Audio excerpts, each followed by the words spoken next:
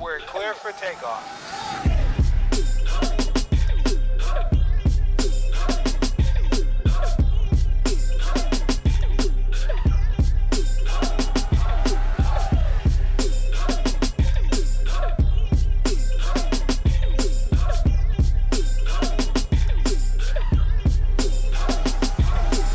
All right, y'all, we are back. We are back. It is Kings of the Heart time. Kings of the Heart. Two brothers talking about therapy for couples. My name is Tyreek Omari Walton, and I got my man, Dr. John Hart, in the house, too. What's going on, Dr. John Hart? Man, it's good to see you guys, man. You know, happy 2021. Hopefully it's been a calm one as much as it can in terms of your mental health, in terms of your relationships. That's why we're here. It's good to be back, man. It's good to be here with my brother Reek, and let's keep helping the people. Yeah, man. Yeah, it's good to be back here with you, man. I'm glad we could figure out how to do this. You know, we struggled a little bit during the pandemic trying to figure out how we're going to actually make this happen, make it legit. But we figured it out. We got it all set up right. And we're here to bring you the knowledge, y'all. The knowledge. We are going to be talking about, as you know, for Kings of the Heart, we're going to be talking about all types of love, relationships, and how you can function better with your mate.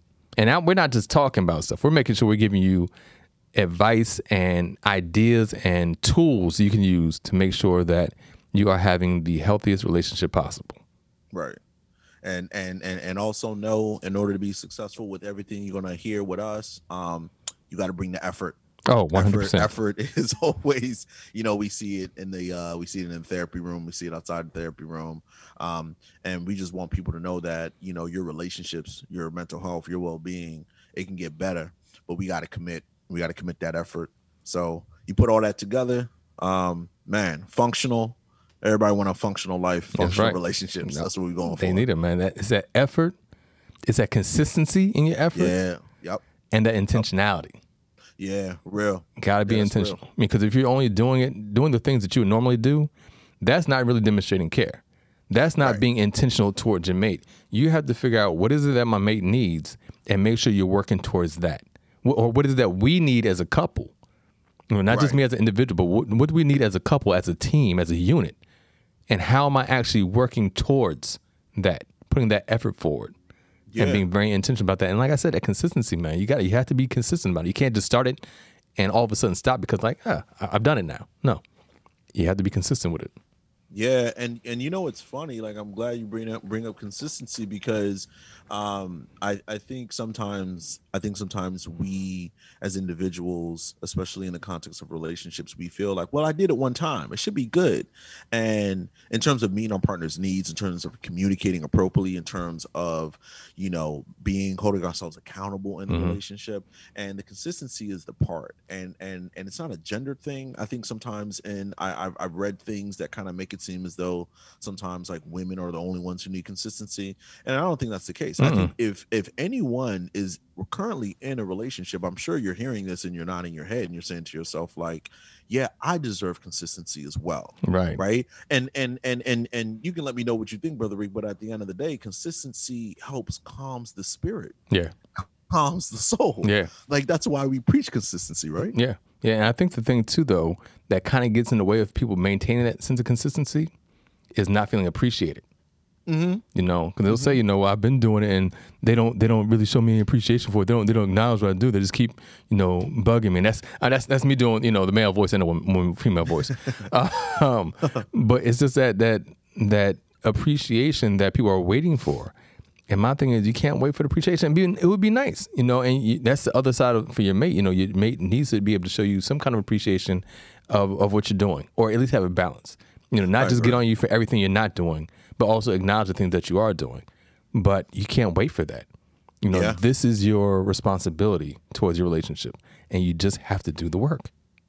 Yeah, I agree. You brought up a good point when thinking about appreciation. I think about this all the time when working with couples. And one of the things that I stress explicitly is I always say that, showing appreciation is not just your everyday basic thank yous. It needs to sound different. It needs to be shown differently, because I think it's easy to sit there and say like, well, I tell them thank you, or they know I appreciate them. And I always tell people like, the great thing about appreciation is very versatile. Right. You could show it in so many different ways, Right. at so many different times, right? Don't keep yourself in a box where you think it's just thank yous, or you think it's just, X, Y, and Z.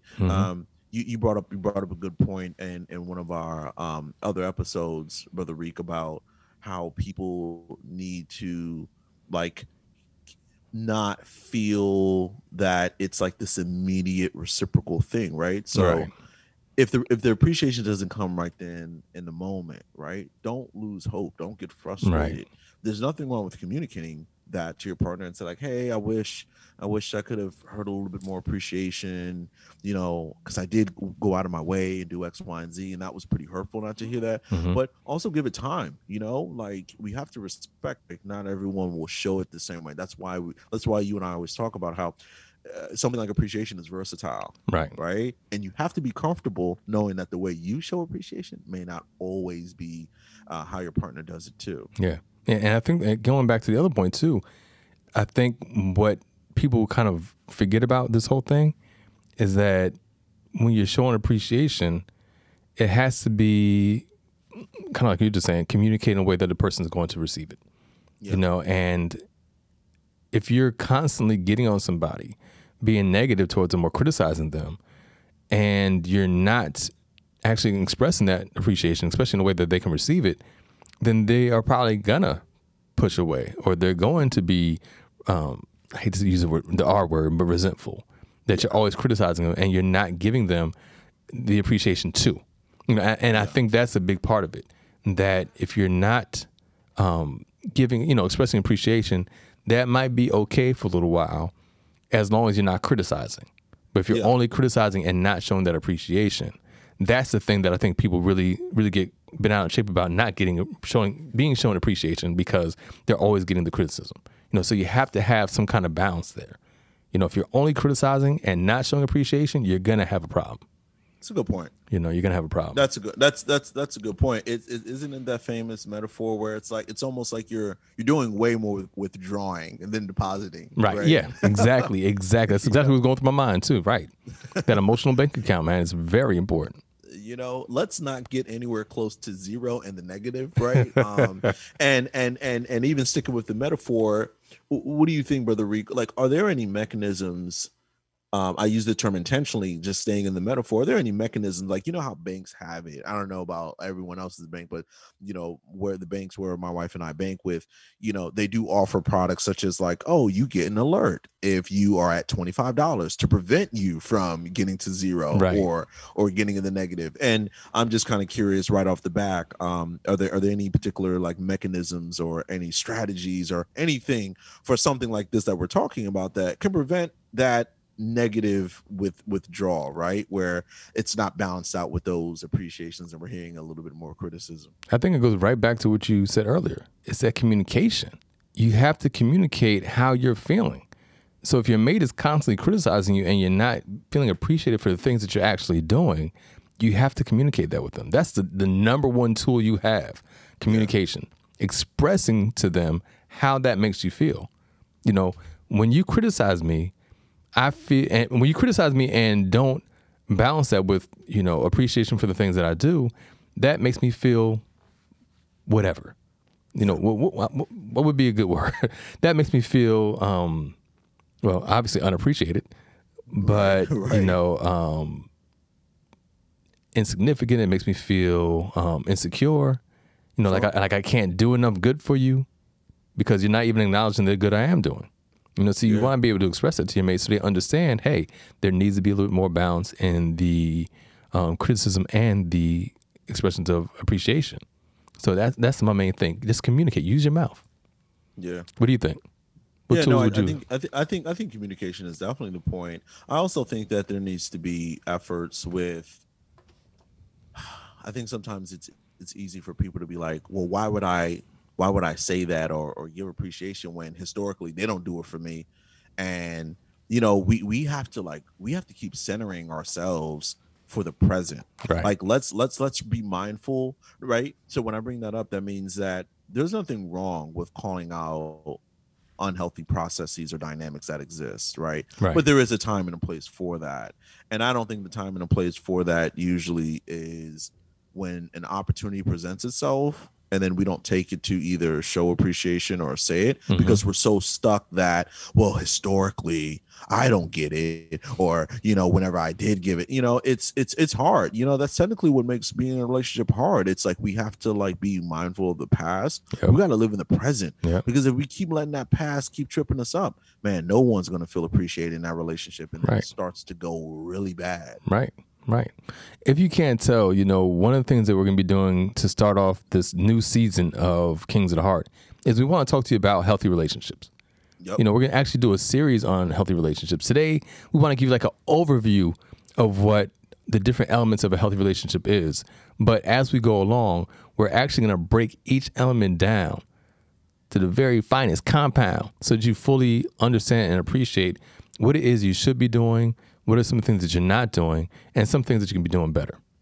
Yeah, definitely. And we promise to make it very digestible for folks. Like we know sometimes as clinicians, we kind of go off in these abstract kind of ways, and all that. Us, not jazz. Us, man. Nah, not us. Nah, we don't get abstract. Nah. But with Kings of the Heart, our goal is always to make it as palatable, make it as digestible, but also make it very relatable as well. Right. You always keep hearing us both tell stories, whether it's personal or professional. We want people to understand that we're experts, in a way, but we're also people. And right. So when we talk and when we speak about healthy relationships, we're not wagging the finger. Right. We too have gone through some things where we build insight. We've been through the trials. Right. We've been through the trials, and so we hope when you guys hit us up and ask questions and stuff like that, let it rip, because we're here. We want people to grow, and we might as well grow as a collective. Yep, 100%. And so here are some of the categories that we will be covering in our longer series on healthy relationships. So here we go. We have honesty and responsibility. We have open communication. Open it up. We have intimacy, of course. Yeah. All the different areas of intimacy, not just physical intimacy, but all the areas of intimacy. Which physical affection actually plays a part in, but we really want to dig deep into that. We're going to talk about fairness and negotiation. We have to discuss shared responsibility, because it doesn't all fall on one person. Right. We have to. It's a must. And we talk about respect. Oh, yes. And then the final category, trust and support. What does that actually look like? How do you even begin to trust someone who you've had such a contentious time with? So there's so many different things that we want to cover in each category. I mean, they're just too big to handle all at one time. So we're going to go one at a time and break them all down for you. And so what I want to do today, this is what we talked about doing, was actually breaking down each category just a little bit so you can get a taste of what they are. And then we'll come back again in other episodes and break down each category a lot more intently. Right. So what do you think, Dr. John? Should we start off with honesty and responsibility and what that is? All right. Yeah, let's do that. All right. So just give you a quick overview. When we're talking about honesty and responsibility in terms of having a healthy relationship, and just so that you can go online, there's something called the equality wheel or the healthy relationship wheel, and you'll find all these same things on there. They have a nice little PDF for you that you can just open up and you'll see exactly what we're talking about. But when you talk about honesty and responsibility, one of the main things that you want to keep in mind is that you're not making excuses for your partners or for your own actions. Okay, we're talking about responsibility here. You can't make excuses for your partner, right? But why is that important, John? Well, think about it.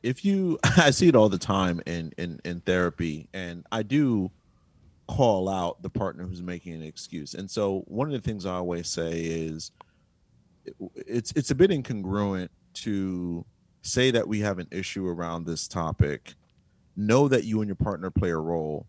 When it comes to talking about the role your partner is playing, and then you cut me off and say, well, they're not that bad, and and they only do it sometimes. And I'm like, well, sometimes doesn't get you in my office. Right. So don't do that. I always have to tell them, like, don't do that, because I know there's a need, right?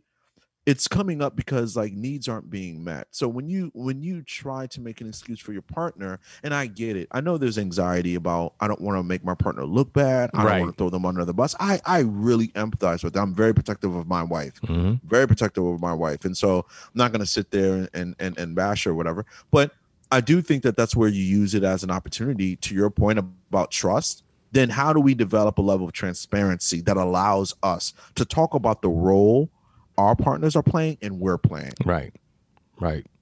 Exactly. And continue on in that category. We'll also get into being able to admit when you're wrong.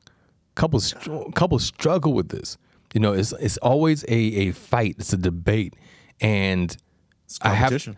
Constant competition. I have to win, and if that means me not admitting when I'm wrong, even when I know I'm wrong, then that's what's going to happen. Because I don't want them to have something over me. Correct. Or something, something beyond me.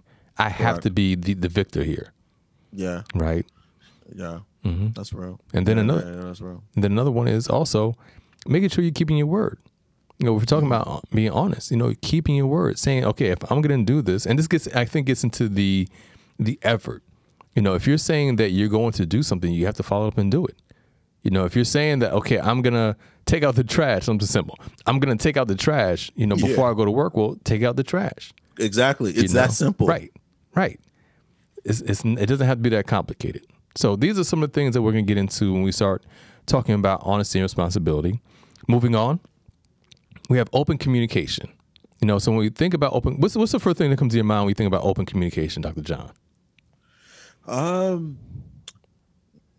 I mean, I'm not trying to sound like a nerd, but like I use it in session all the time. It has to be bi-directional. It got to be both ways. Right. Open implies that it's fluid. Right. It's open, right? Open communication is not one person doing it and the other person receiving and then nothing. It's a dialogue. Correct. It's a dialogue. Not a monologue. Not a monologue. I tell people all the time, look, when I was out there in the world dating, man, let me tell you, one of the struggles I had with, certain sisters I would be seeing is that they were all about that monologue, man. They may ask you a question just for you to turn around and ask them the same question, and then they're gone for like hours just talking. And in order to have healthy, open communication, you have to be able to hear each other, and you have to be able to express yourself. So it's a matter of having that dialogue with one another, where no one's completely dominating the other person. You're both having a chance to express how you feel, and what your own opinions are, what your own thoughts are, so the other person can know what's really going on with you. So that when you talk about open communication, you have to think about how you're expressing yourself. Yeah. Also how you're hearing the other person. Like, what tools do you have to properly listen to your mate? Right? Yeah. That's an important one, right? Yeah. No, I think that's spot on. And I'm glad you brought it up with communication. So it's not just expressing yourself. We know, research shows it. We know through clinical practice. And let's all be real, folks. We also know, just being in relationships ourselves, all kinds of relationships, that communication easily breaks down when we feel someone's not listening to us. So skills around listening is important. Understanding the philosophy, of listening is tied, right? When you listen, you understand. So if you're not listening, you're not understanding, right? So we don't want to make it seem like that simple, but technically it is simple. That's why people react badly when they perceive not being listened to. Even kids, kids will definitely wow when they feel when they feel like the adult is not listening to them. Come on, what do teenagers say all the time? I don't feel like my parents listen to me. Right. It's kind of like the cornerstone of the rebellion sometimes, Yeah, exactly.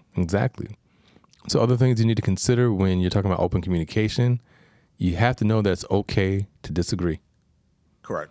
Every disagreement doesn't have to be an argument, a fight, or lead to the end of the relationship. And I think stop taking it personal. That's the disagreements. Right. Like I don't know how we got here in society where disagreeing is so personal. Right.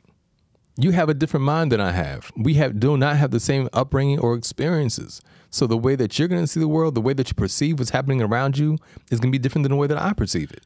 And so we're not going to agree on everything.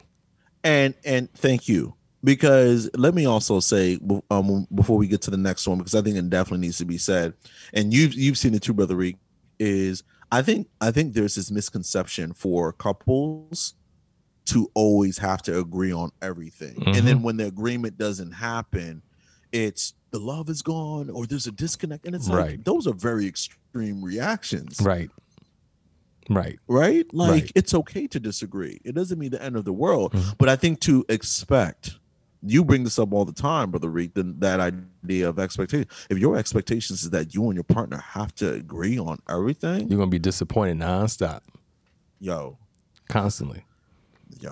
Seriously. So I just wanted to put that out there because I think that's the easiest misconception, that love is tied to always agreeing, or emotional intimacy and bonds are tied to agreeing all the time. Right. And actually, you and I and we'll wax poetic when we get there, but that's actually not the case. Right. Yeah. And the other part of that too is when you have a disagreement, you do want to make sure you come to some kind of consensus, even if you're not agreeing. That's why we do a lot of work around problem solving. You Correct. may not have the exact same idea or thought, but you want to come to some kind of consensus so that, you're not carrying this on beyond the current, discussion. You disagree, but what's the word I'm looking for? When you have a consensus, basically just want to make sure that agreement. Because we're disagreeing, and so we may not come to a perfect agreement. But I understand, at least an understanding of what the other person is coming from. Shared understanding. Yeah, shared understanding at least, So that's what you want to aim for, even if you're not going to totally agree with the other person. So, but, getting into the understanding piece, this kind of moves us into the next category, which is intimacy.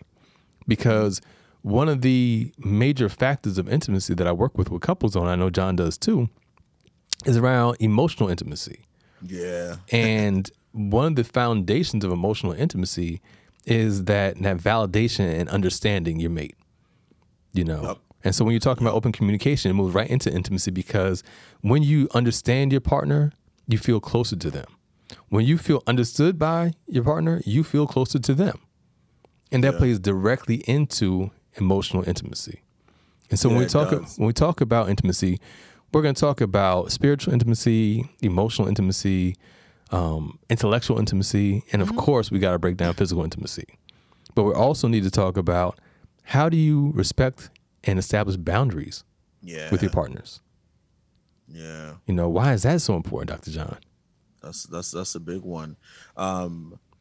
Boundaries are important because each of us as humans, we have a threshold emotionally, and in order to maintain emotional intimacy, we do that by reducing reactivity, right? Because reactivity will create distance.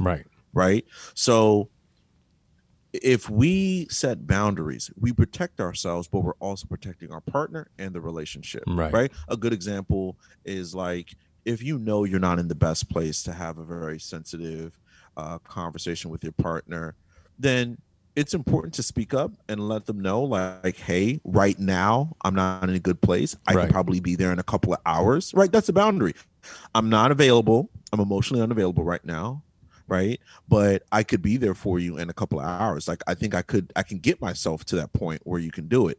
Right. And the reason why that's a boundary, the reason why that's critical is that, imagine, and we've all been there, imagine trying to force that conversation. It's not going to go well. You're unavailable. You're emotionally unavailable. Right. So it's not going to go well. So now you've hurt yourself, you've hurt your partner, and now like the relationship is in like a speed bump mode right now. Right. So you bringing up boundaries, and we'll talk about this more and more, but like, boundaries are actually a good thing, folks. I want to say this, like, for the people in the back. Boundaries are a good thing. Boundaries are not, whenever we hear boundaries, sometimes I think people think that it's like this wall, and it's really not. No. These are just relational, what do you want to call them, Brother Reek? They're like relational indicators or relational parameters that allows us to stay vulnerable, stay comfortable, stay open, stay accessible, and also provide that for our partner as well. And that's why you brought it up when it came to emotional intimacy, because we need vulnerability, we need less reactivity. Exactly. And the other part of that too, when it comes to boundaries, is that, you want to make sure that you feel comfortable being able to say no. Yeah. I think a lot of people are really fearful of telling their mate or, their family or friends no, and don't have healthy boundaries, which means that it can be really hard to, and this gets into other categories, to trust people because they're always violating the boundaries that you haven't set. You feel violated, but you haven't set the boundaries anyway. Good point. So you want to make sure that you have healthy boundaries and that are porous. When you think about, what a boundary is, okay, so, you have a fence up around the house, right? Now you can have a 12-foot fence that completely blocks you off from seeing what's going on with your neighbors. You can have a 6-foot fence where you might be able to look over a little bit. You may have a gated fence so you can see right through, but you're still not crossing over. You can have no fence, but you're just aware of where the boundary is around your house. Good point. And so, there's just different ways to look at what boundaries are, and you set up different kinds of boundaries with different people. And when you feel like they aren't respecting those boundaries, hey, you might have to fill in some of those holes so they don't have as much access to you. But it's a healthy way to approach having a healthy relationship. And that's what we're talking about, having a healthy relationship. No one should have complete access to everything about you. Correct. There has to be some kind of privacy there and not feeling pressured to give in. So, great point. Trust me, when we get into intimacy, there's so much. That might be about 3 shows, but just by itself. I know. We got a lot to cover with intimacy, boy. Oof. But that also goes into physical affection, which is its own area of intimacy. We're not just talking about intercourse. We're talking about all areas of touching and sharing the space with your mate. But why is that important? Why is physical affection? We talk about love languages, and that's, for some people it's the number 1, for some people it's the number 5. But why is physical affection essential to a healthy relationship? Well, because research says it. I mean, let's be real. I know that's a very classic answer, but the reason why I brought up research is it's biology. Research literally shows that even newborns can develop illnesses and sicknesses without touch. I mean, this is real, folks. And it's not just human babies. Research has seen it when it comes to even with monkeys, right? That's the Harlow. I think that's the researcher. Harlow, yeah, right. With the monkey would go get food and water with the wired one. with the iron, right. The iron mother would then spend majority of the time with the cloth. Right. You see how real that is? That's development, that because folks, physical touch, the reason why we say it's beyond just intercourse is because you that's mental health. Your physical health is tied to it. Yes, that's what we mean. Your sense of security and safety. Yeah, I mean, I can go on and on, but it's it's legit there when it comes to the role of physical affection and touch. Oh, brother, and you also said space. I say that to my couples all the time. Right. I was like, y'all gotta learn how to be in the same space, even when you're mad, right. Even when you're upset. Do you know how comforting it is that you can still? We got somebody calling in.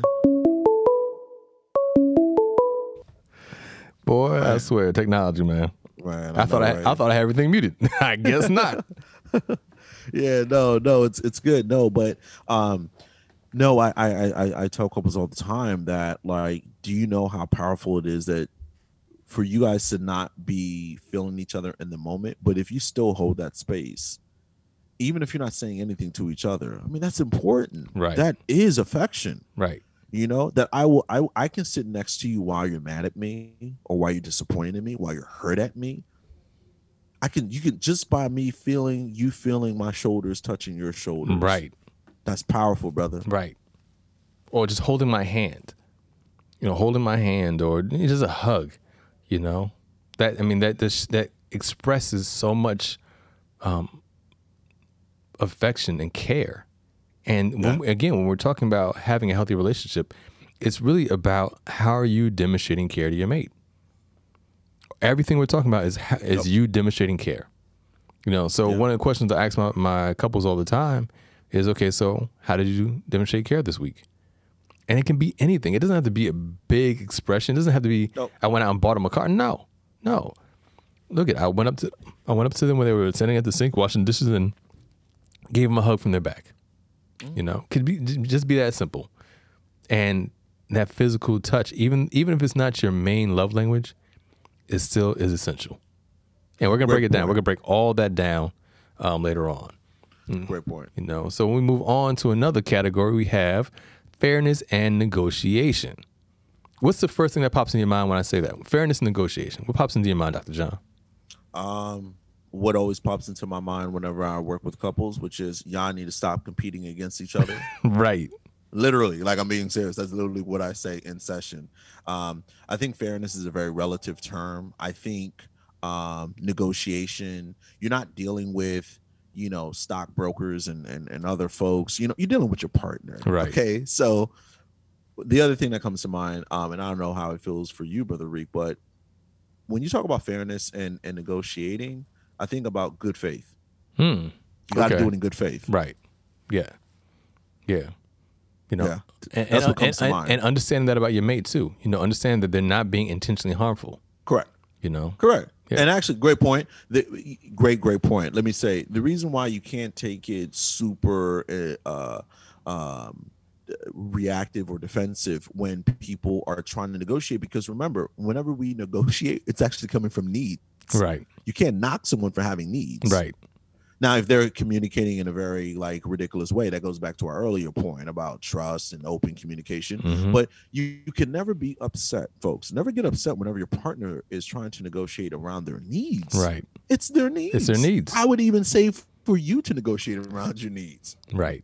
Right. Right. But fairness, though, I think the tricky part, though, is the fairness part. I don't know what you think, but I think the fairness part really gets people in a very tricky spot. Oh, and I hear that all the time from people. What doesn't seem fair. It doesn't seem fair. And it's like, okay, well, what is fair for you? And what are your expectations around what each person is doing so that it feels more fair? So you have to we're going to get into that, the negotiation part. When I hear negotiation, the first thing that pops in my mind is compromise. Yeah. How are you problem solving again? How are you problem solving? What steps are you taking to actually come to some kind of consensus, and where are you actually compromising? I think that's the word I was looking for earlier too. But how are you actually compromising? Because you're not always going to get your way. You're not always going to agree. Sometimes you just have to agree to disagree. But still, you have to find a solution. Problems need to have solutions, and so you might have to compromise. Great point. You have to compromise and not hold grudges, and not be resentful. But you have to learn how to compromise. The thing that happens is where you have somebody who has a very strong personality, and because they're more passionate in their expression, the other person's always giving in. There's no negotiation because the other person feels so passionately about it. And for the other mate, it's like, well, it's not that serious for me. But now you're worrying about things not seeming fair because you're never getting things the way that you want them, because you're always giving in because your mate speaks more passionately than you do. They seem to care more than you do. But that's where the negotiation has to come in. Yeah, and I can also flip it too, right? Because we always talk about process, but it's also the same thing for the one partner who's very super passionate and all that jazz. Like then they also tend to complain like, well, my partner never speaks up. Well, you have to understand that you need to tone it down exactly with energy to give them the space to give them negotiate. that room. But you can't take up all the air in the room and then be like, well, they never say anything, so I don't know why they're complaining about why they don't feel like they can negotiate. Well, there is such a thing as taking up all the space in the room. Right. People who do that. I see that in session. I know you see all too, the this one time. partner who's like, well, see, they don't say anything. Well, are we creating emotional safety here for your partner to actually open emotional their mouth? Safety? Oh, man, look it. Yeah. I mean, seriously, but so that's why that's why folks, like as marriage and family therapists, we see everything as a process. It's dynamic. Right. And that implies that it takes both people to create this dynamic. So as you hear us talk, not just for like today's episode, but whenever you come see us out talk in the community or at shows or even like on our podcast, like this isn't a blame game. We don't get down like that. Right. But the way that we do impact changes, we got to tell the person who is too much, tone it down, and the person who's too toned down, come on now, speak up. Right. Exactly. Right. It's all about that modulation. You know, that's my favorite word in the session now. Modulation. Correct. How are you modulating your expressions? Are you a little bit too low or a little bit too high? Hey, if you're not saying enough, if you don't feel like you're being heard, you might have to pump it up a little bit. And then we're not saying, this is a thing I think that people get intimidated by. They think that they have to express themselves in a mirrored fashion as their mate. That their expression has to look like what their mate does. And like, that's not me. And we're not saying that you have to mirror what your mate does. You don't have to mimic their behavior. We're just saying you need to speak up with your own voice. It doesn't have to look like them. You know, so if you want there to be some kind of fairness and you need room to negotiate, well, you have to use your voice to do that. It doesn't have to look like your mates.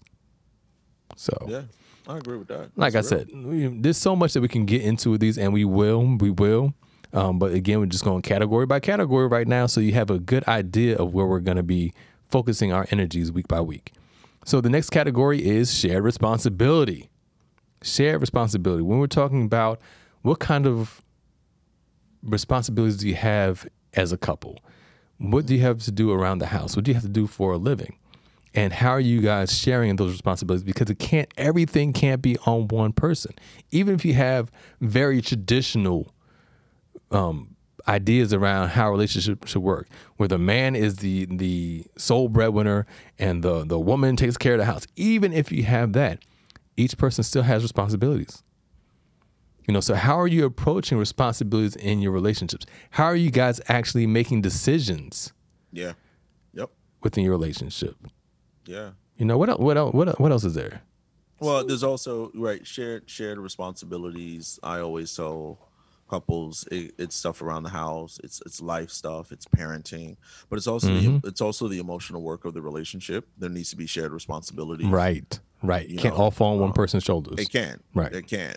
We see that quite often, actually, like in the therapy room, where some folks are on their own within a relationship. They're on their own emotional journey. And so they may be like well ahead. And so they feel that the burden of always fixing problems or getting the couple back to baseline, they feel always falls on their shoulders. Right. And then you have one other their partner may either be too slow to catch up to where they are, or may just be refusing and saying like, nah, I'm good. I don't got nothing wrong with me. Like, right. So that shared responsibility, folks, translates in the household, in life, and also in their actual relationship. So that goes back to like Brother Reek's point earlier about like fairness, right? When people feel like there's too much burden on them, or they feel like their partner's not pulling the weight, people shut down, or people start seeking it elsewhere. That's what we mean, folks. Like, bad things happen. And also let me also inject this as well. We can also speak from like a health perspective. Like if it's not relatively shared responsibilities throughout life, household, even the relationship, people burn out emotionally and physically, and then that starts all the way out, and that starts to compromise like their health. And we want to be with our partners for the next 50, 60 years, right? So always keep that in mind whenever you're thinking about, is this shared? Is this relatively as fair as it can be? Because we don't want to burn our partners out while, you know what I mean? I just think we just want to push folks to start looking at these things in a different way. Right. Because again, if you have shared responsibilities, all the weight isn't falling on any one person. So they're not feeling completely burned out unless the other person is feeling burned out too. And then you might want to figure out, okay, what are you guys doing that you need to cut back on jointly? Correct.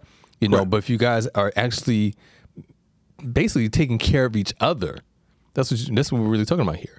Taking care of each other, making sure that each of you do have a sense of fairness and balance, and things are getting done in a way where you don't feel like you're doing everything yourself. And you want to make sure your mate doesn't feel that you're taking care of each other.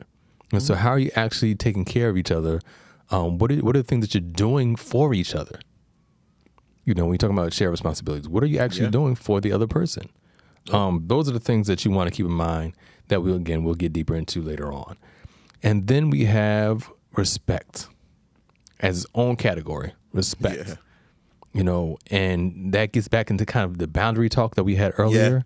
Yeah, it does. But it's going to go in a little bit of different direction too, because the other part of it is, how are you actually valuing your partner? Right? Yeah. And that gets into the emotional intimacy as well. It's about value. How do you value your partner? Because if you don't value your partner, everything we're talking about right now is for naught, because you're not going to do any of the work. Yeah. You actually have to value and respect your partner enough to want to do this work. It's a lot of work to do. That's true. No, I mean, I think that's definitely true. And I also think that, like, when I think about respect, I always have to push my clients, whether it's an individual or with couples, I always have to tell them, like, you it's beyond just like self-respect. Like, the way that you're able to show up and give respect to your partner is understanding that you're worthy of it and you're worthy of giving it as well. And I think that, when you think about, respect, I mean, I think it's very clear to say that people end up giving it when they feel like the person who they're giving it to is worthy of that respect. Right. And if it's not your partner, I don't know. That's a bad look. It is. Like, it's a bad look. Like, I've worked with couples where, like, people are giving more respect to, like, people outside the relationship. Right. Friends. Yeah, friends. Right. Mm-hmm. Or their parents, right. Bosses. Mm-hmm. Yeah, man. But not their partner. And it's like, well, don't you technically sleep next to this person every night? I mean, but they're not going anywhere. So, these other people need me. Taking them for advantage. That's the lack of respect. Yep. Yeah. Man, exactly. 100%. And there's another part too that kind of gets back into the communication piece, which is actually listening. Yeah. To your partner. Yeah. What kind of respect does it show when you're constantly continuing to play with your telephone whenever your partner tries to have a conversation with you? That's not respect. That's a good point. It's a great example too. Right. And so, and trust me, that comes up in conversation a whole lot with our couples. It comes up a whole lot, And so we have one more category, which is so significant, is trust and support. When it comes to having a healthy relationship, you have to trust your partner. You have to be supportive of your partner. And go ahead. And let me say real quick with the support, because it always gets conflated, and I literally have had to have showdowns with people who don't get this, and that is, folks, supporting a partner does not technically mean that you agree with what they're saying or what they're doing. Right. Okay. Do not conflate the two. Right. You will create more problems because you've been there, Brother Reek. Like, some people are like, well, I'm not going to support what they're saying. And it's like, well, hold up, pause. I know from what you're saying, you're not agreeing with what your partner is saying. Which is fine. Which is completely fine. That's why I say, like, get off of that tip. Sometimes I have to, like, redirect the energy and say, you're hyper focused on the content. But from a process standpoint, people want to feel supported. Yep. They want to feel supported. And how are you actually demonstrating that support? Right. What are you doing? Again, what are you doing different than you would normally do just for yourself to be intentional towards your mate? That's showing support. And also, making sure that you feel like you want the best for your partner. That's why you're supporting them. Correct. If you don't want the best for them, if you don't even like your partner, how about that? Let's get down to this basic bare knuckles. You have to like your partner. Yeah. That's where that support comes in, because you're showing them that you care. Again, this is all about demonstrating care. And by showing them support in the things that they do, the things that they want out of life, because you want the best for them, because you care about them, because you actually like them. That's why you're putting that support behind them. Right. I think that's well said. And don't allow support to be conditional, because that hurts. Right. Oh yeah. When we think about trust, we sometimes get into these weird tit for tats. And so, when I was bringing up reciprocation, people always say, well, I didn't do this because, like, my partner didn't do that. And it's a weird way to think about reciprocation. We want our needs met, and we have to trust that our partner will do that. Right. But to, like you said before, Brother Reek, is you don't always have to wait for that reciprocation. Nope. It can come that day, it can come in the next 5 minutes, and it may even come next week, right? But we have to have that trust. Right. And I think that's usually where, like, couples get stuck, is because they're thinking it has to be immediate, right? That instant gratification. Right. And then, again, you're getting back to the whole trust point. You have to trust that your partner is going to reciprocate in their way. It's not going to mirror what it is that you're doing. The way that they're demonstrating their support for you is not going to be exactly the way that you're doing it. But you have to trust that their intentions are the best for you and for them, and that they're actually going to follow through when they follow through. If you just do the work and trust that your partner is going to do the work, trust me, most of the stuff we're talking about in terms of having a healthy and solid relationship will work out. But you have to have that trust and just do the work. No, that's a great point. That's a really great point. And I just want to underscore one thing, and we'll talk about this, folks, like in a later episode, but understand and be flexible around like your partner may reciprocate in ways that may not speak fully to what you were expecting, but it's still effort. Take it, accept it, you know, and then communicate later about like, hey, you was close, I appreciate it, but here's a better way. Isn't that fair? Exactly. You have to communicate those needs, but demonstrate the appreciation. Demonstrate the appreciation for what they're doing. Exactly, man. You know. And so that's it for this episode of Kings of the Heart. And like I said, we will be coming back and hitting you over the head with individual pieces. We will get into each one of these pieces individually to make sure that you understand them to the best of your ability and hopefully 100%. Have a healthy relation by the end of it all. All right? Exactly. So for Kings of the Heart, I'm Tyreek Omari Walton. Dr. John Hart. And we will check you out again next week. Have a good one, y'all. Take care, y'all.